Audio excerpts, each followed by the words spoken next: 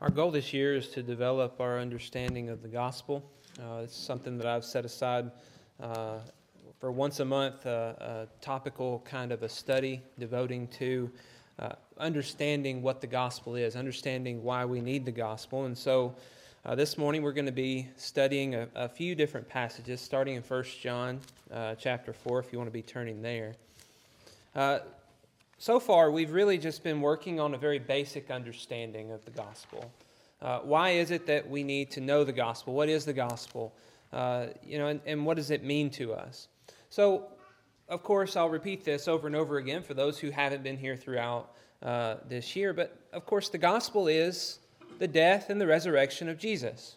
And the fact that that death and resurrection gives us life. It's all worked out pretty well. Our timing that we just finished up the book of Matthew. We've seen the death of Jesus. We've seen his resurrection. And now we've looked at a few different passages that have shown us how that resurrection gives us all hope of our own resurrection, our own rebirth and into an eternal life, not just a temporary life, but an eternal life that is being given to us. Back in January, we talked about why we care about this and why this is important to us is that whenever we look at the gospel, we grow and we develop faith, hope, and love. These are the things that make us better people, that make our world a better place.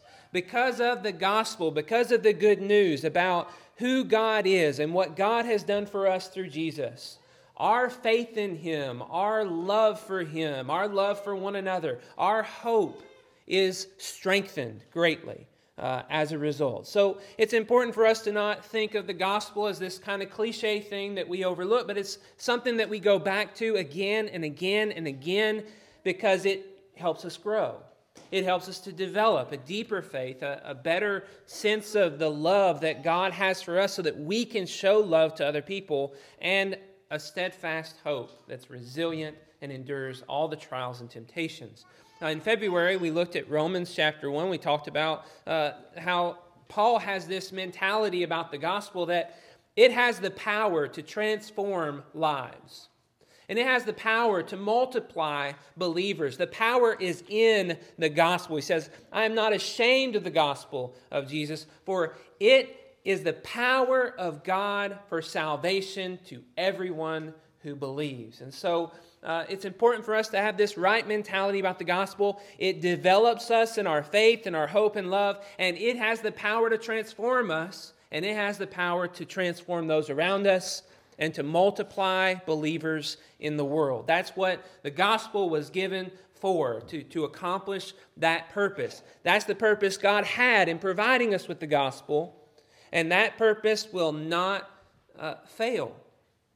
God's word does not return to him void.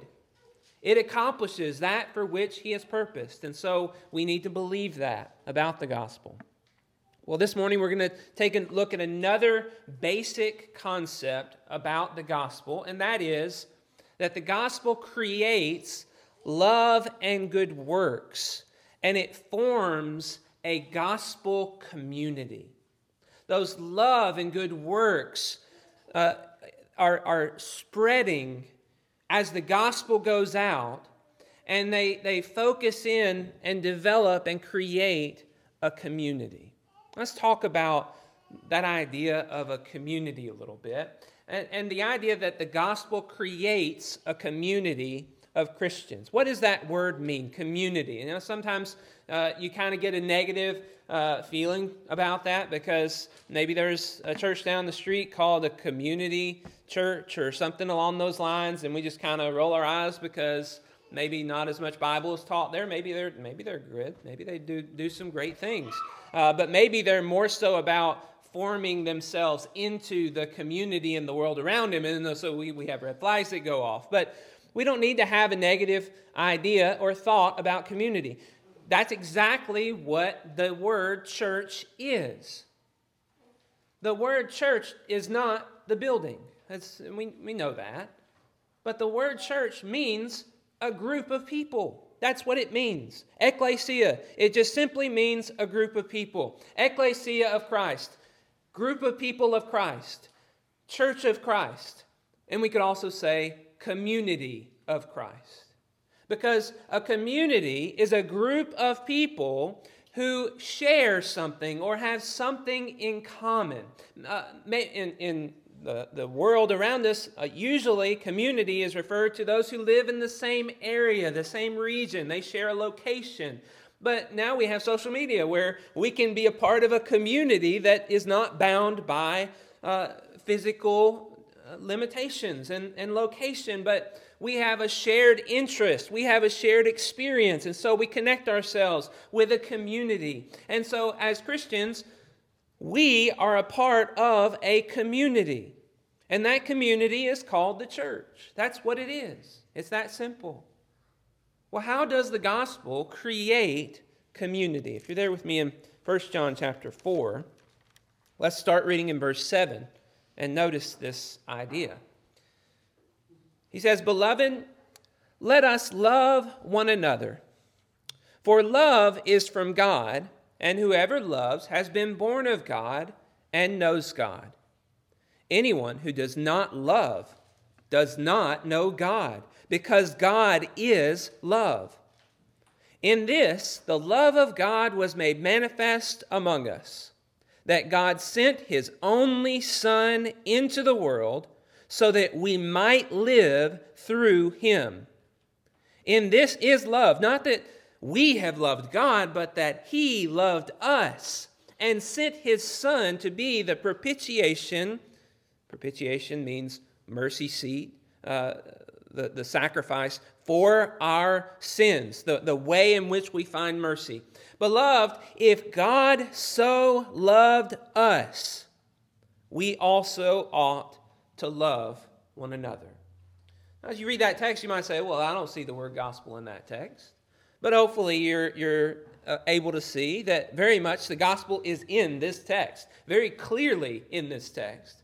As the central part of this text tells us, God loved us enough to give His Son to be what we needed, to be the mercy seat, to be the sacrifice that brings about our redemption, our salvation.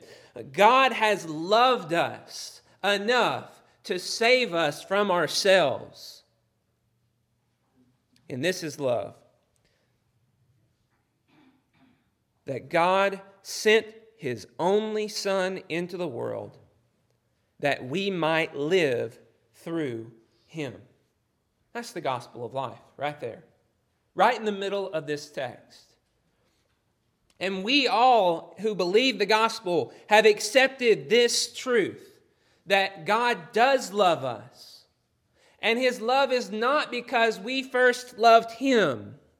His love is not because we became so good and so righteous and so perfect that we were lovable. That's not it at all. But that He chose to love us even though we were completely undeserving of His love. That's exhibited in the murder of Jesus. Jesus wasn't sent into a society, into a culture that was willing to love and accept whatever God commanded. He was sent into a group of people who rebelled against God.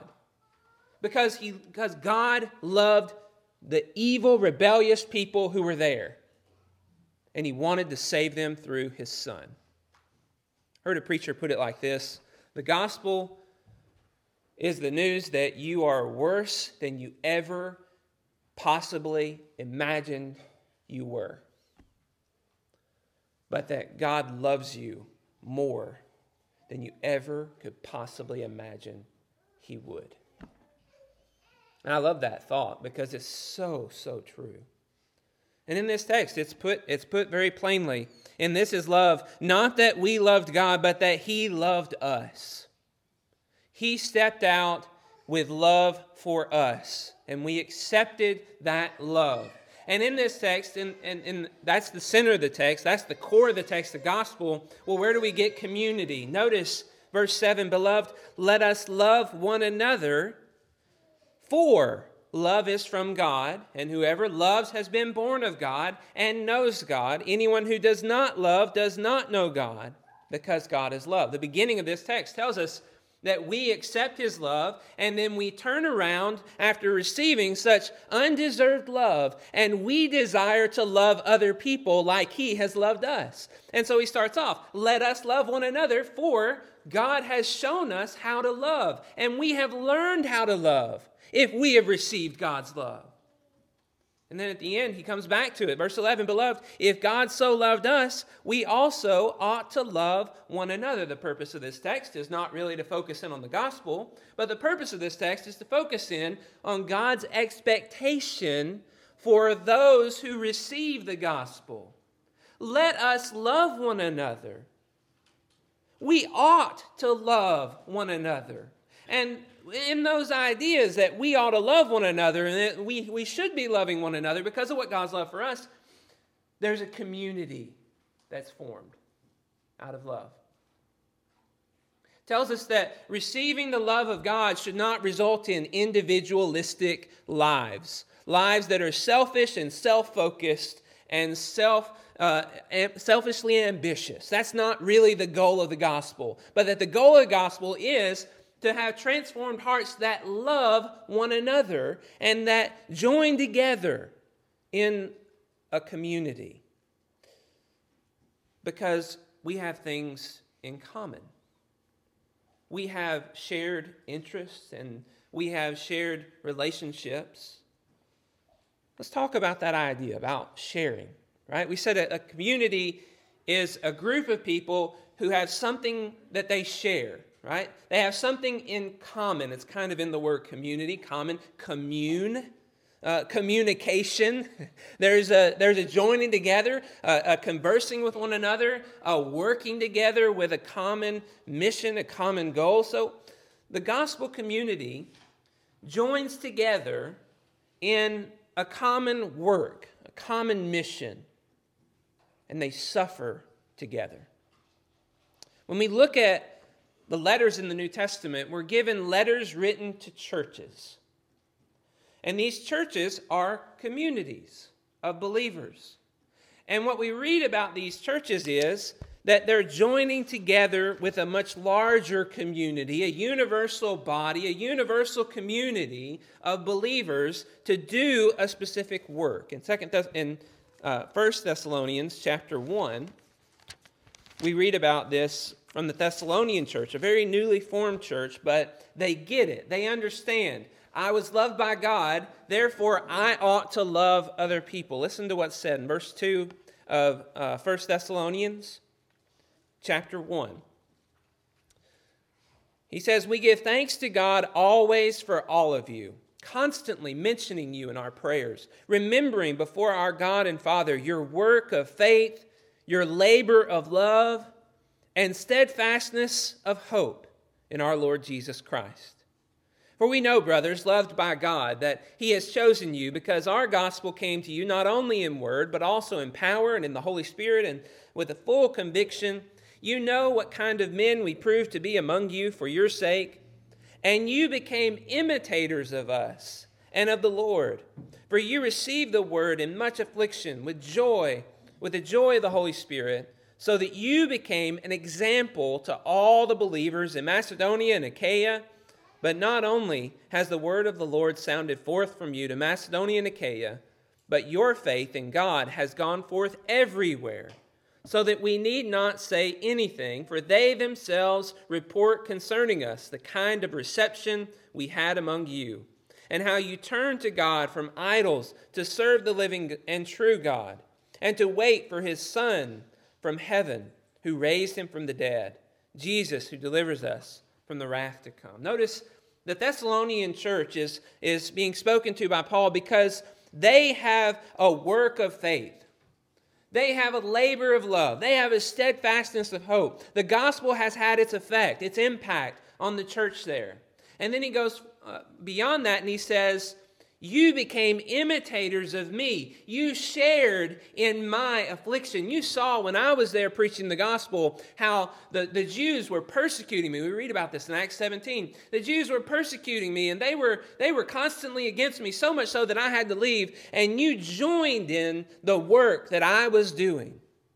You shared in my affliction, he says. How you received my word in much affliction, and then you turned and you became examples to everybody else about how the gospel transforms the minds and the hearts of people so that they have faith, so that they have love, and so that they have a steadfast hope.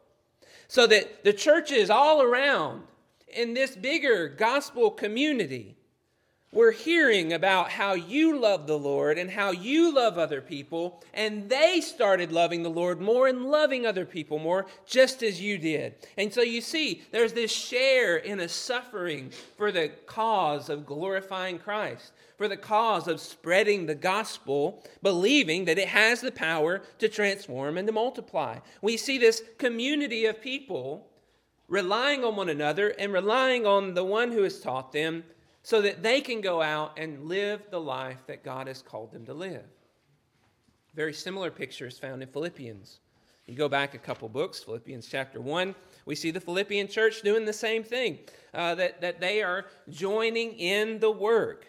Verse 3, I thank my God in all my remembrance of you, always in every prayer of mine for you, all making my prayer with joy. You see the love, the relationship at the start of the letter. Because of your partnership in the gospel from the first day until now. See, they're partnering with Paul. They're working with him. They have faith, hope, and love working. They're laboring. They're joining Paul. They're partners with Paul in the spread of the gospel. He says, I'm sure of this, that he who began a good work in you will bring it to completion at the day of Jesus Christ. It is right for me to feel this way about you all, because I hold you in my heart, for you are all partakers with me of grace, both in my imprisonment and in the defense and confirmation of the gospel. For God is my witness, how I yearn for you all with the affection of Christ Jesus. Notice, they're partners with Paul. They're partaking of the grace of God, but they're partaking of the grace of God in imprisonment and in teaching and defending the gospel. They're sharing in the work and the ministry. They're sharing in the suffering with Paul. They're working together to accomplish the mission of shining a light to the world around them. This is what the gospel does. It transforms people, and then they join together and they work together to accomplish the mission, the goal. And they're suffering in that. And they don't go out on their own, and they don't try to do it all by themselves and suffer all alone on an island, but they suffer alongside other people who are suffering. They join in with them in their suffering. They partner with them in their imprisonment, in their defense and confirmation of the gospel, the things that aren't easy that we're called to do. They join together in that, and they form a community of people who do really hard things because they believe, because they have faith in the promises that God has made. But not only is it about suffering. The gospel gives us a community that shares in comfort too. I love how Paul put it in 2 Corinthians. If you swap over to the Corinthian church and think about the Corinthian church and all that they've gone through, 1 Corinthians was just a mess, right? All the struggles that they've had.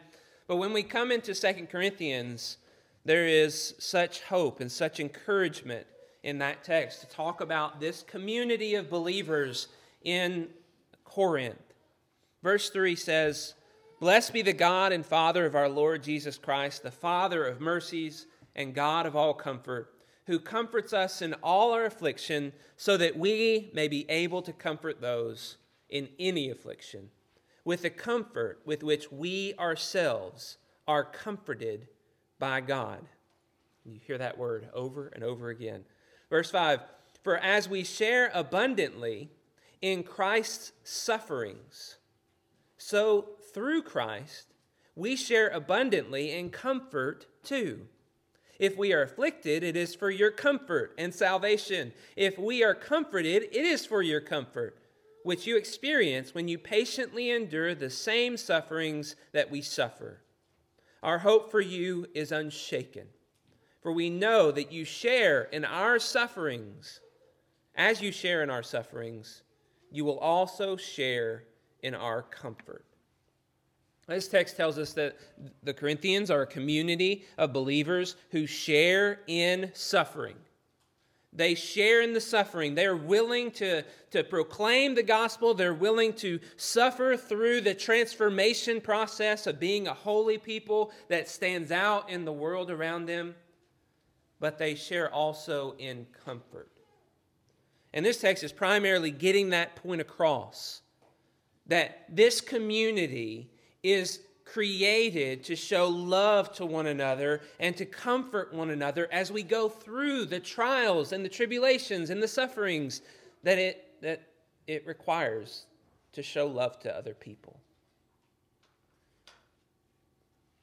The Corinthians aren't a perfect group of people. In fact, they're the perfect example for this, for us to think about. We look at the Philippians, there's not much information about their flaws. There's some. The Thessalonians, there's really not any information about their flaws. There's some who are being lazy. But you look at the Corinthians, there's so many issues in the Corinthian church. And yet, here Paul comes in and says, we suffer together. We suffer together. We don't divide ourselves. Remember 1 Corinthians. We don't divide ourselves up among, those are the people over there who suffer. We stay away from them because we don't want to share in that suffering. No, we join together with those who are in that suffering. The one who has his father's wife is kind of outcast because he's living a rebellious life. In this text, he's going to tell us they bring him back in, and he encourages that. You suffer with those people who have problems, who have issues, and you comfort them, and you bring them the encouragement that they need to be what God has called them to be. And Paul says, I suffer for the cause of Christ, and I have comfort in knowing that you are suffering for the cause of Christ. In all of our struggles, we find comfort in each other. And if you have now endured the trial, and if you have gone through it and come out the other side and been comforted by God, then I find comfort in that because I know my comfort's coming. See, there's this sharing. You're afflicted with me, I find comfort in that. You're comforted, I look forward to the comfort that I have waiting for me, and I'm excited for you. It's this idea of we weep with those who weep, and we rejoice with those who rejoice. That is what the community of Christ is supposed to be about. We share in a mission, we share in experiences, and we share in our hope. And this text tells us we share this with Christ. Has Christ suffered and found comfort? We share in that. Christ is a part of our community, and we share it with one another. As we suffer and as we find comfort, we share that together. So what do we need to know about this idea of a gospel community? First of all, we need to remember this gospel. I'm going to put it before you over and over again. That God loved us even though we were undeserving of it. That is the gospel. And we need to hear that over and over and over again. Because the love of God is supposed to create a love in us. That's the purpose that He has for saving us. To create a love in us that desires to be with one another and to join together. That's so countercultural today. That's so counter the church model that is created in our world today. That we would actually like one another enough to be around one another more often, to build one another up, to love one another. And it calls for us to suffer in order to bring other people into this community. To say the hard things in a gentle and loving way, to be patient with those who are mean and evil toward us, to reach out to those who are outcasts, to those who won't benefit us, who might actually tarnish our image or our reputation, to hang in there with those who have failed miserably and have a repentant heart and want to make a change. That's what we're called into. This is a community. Salvation is not individualistic. It's not God loves you so that you can love you. It's God loves you so that you can love others and understand the love that God expects from you. We comfort one another. We suffer together and we comfort one another. It's not your job to tear people down in this community.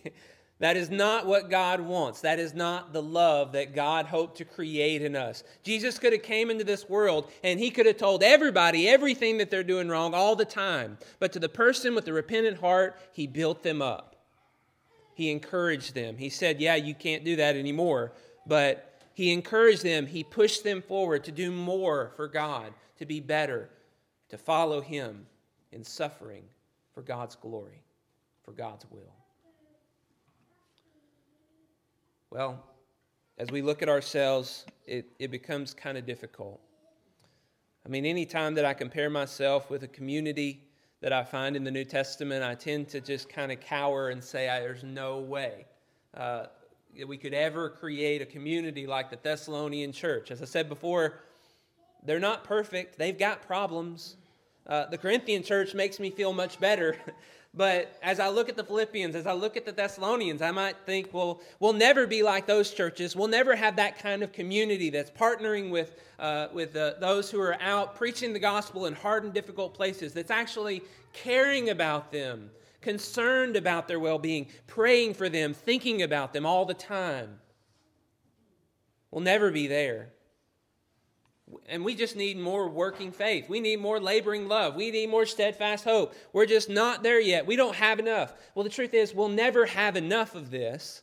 The gospel is creating this and developing this inside of us. It was developing it inside of the Thessalonian church. It was developing it inside of the Philippian church. Paul told them, abound more and more in your love and in your faith. It doesn't end. And so as I might have some negative thoughts about our gospel community, we need to recognize we're a work in progress. We're not there yet. We haven't made it there, and that's okay. The question is, are we heading in the right direction? Are we focused in on the gospel? Are we developing faith, hope, and love? And are we working together to accomplish the goal that God has given us? This is why he gave us the gospel.